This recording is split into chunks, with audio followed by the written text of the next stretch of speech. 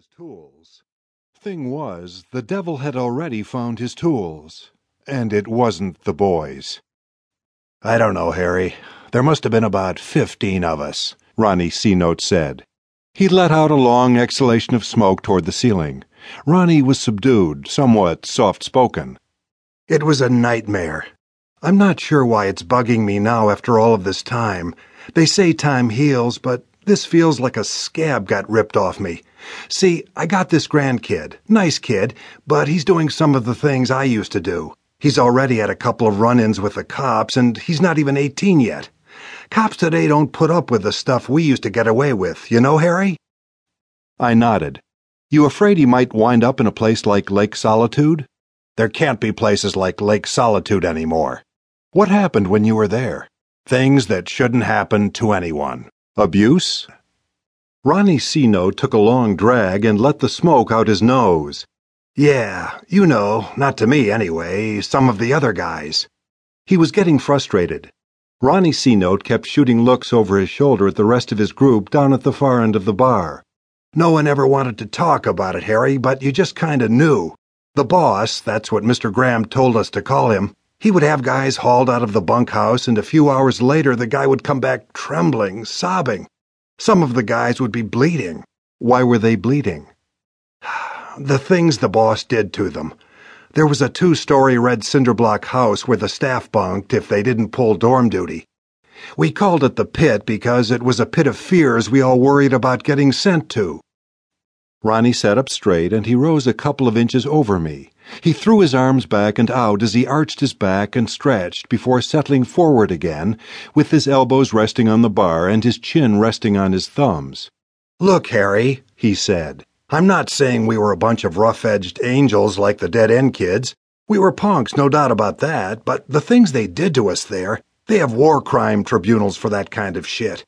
He'd have us strung up between wooden posts in the basement, arms out like wings, while we got beat with dowel rods. What kind of crap is that, Harry? Sometimes you didn't even know why the boss wanted you.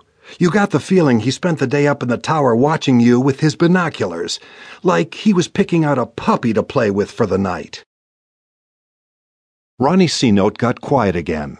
His body slumped down, leaving us at about the same height. I drank a little of my beer and half-heartedly checked my Keno numbers for winners. Ronnie C-Note tapped his Zippo lighter against the edge of the metal bar.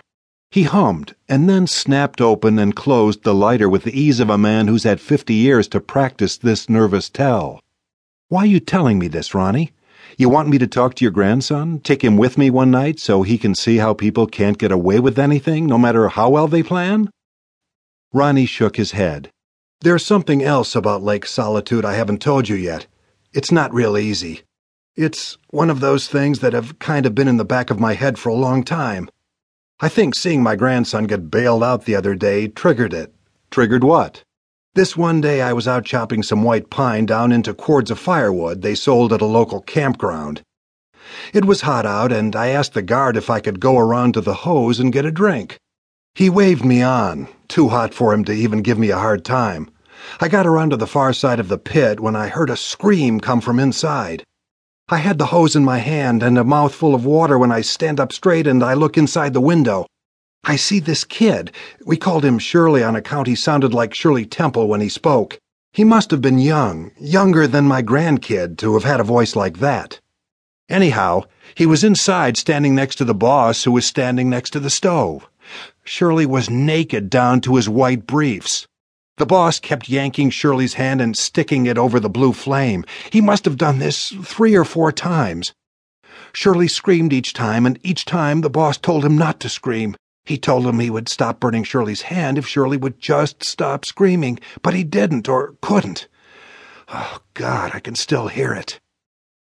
Ronnie opened and closed his Zippo, and it might have been that he wanted the metallic clicking to drown out the screams in his head.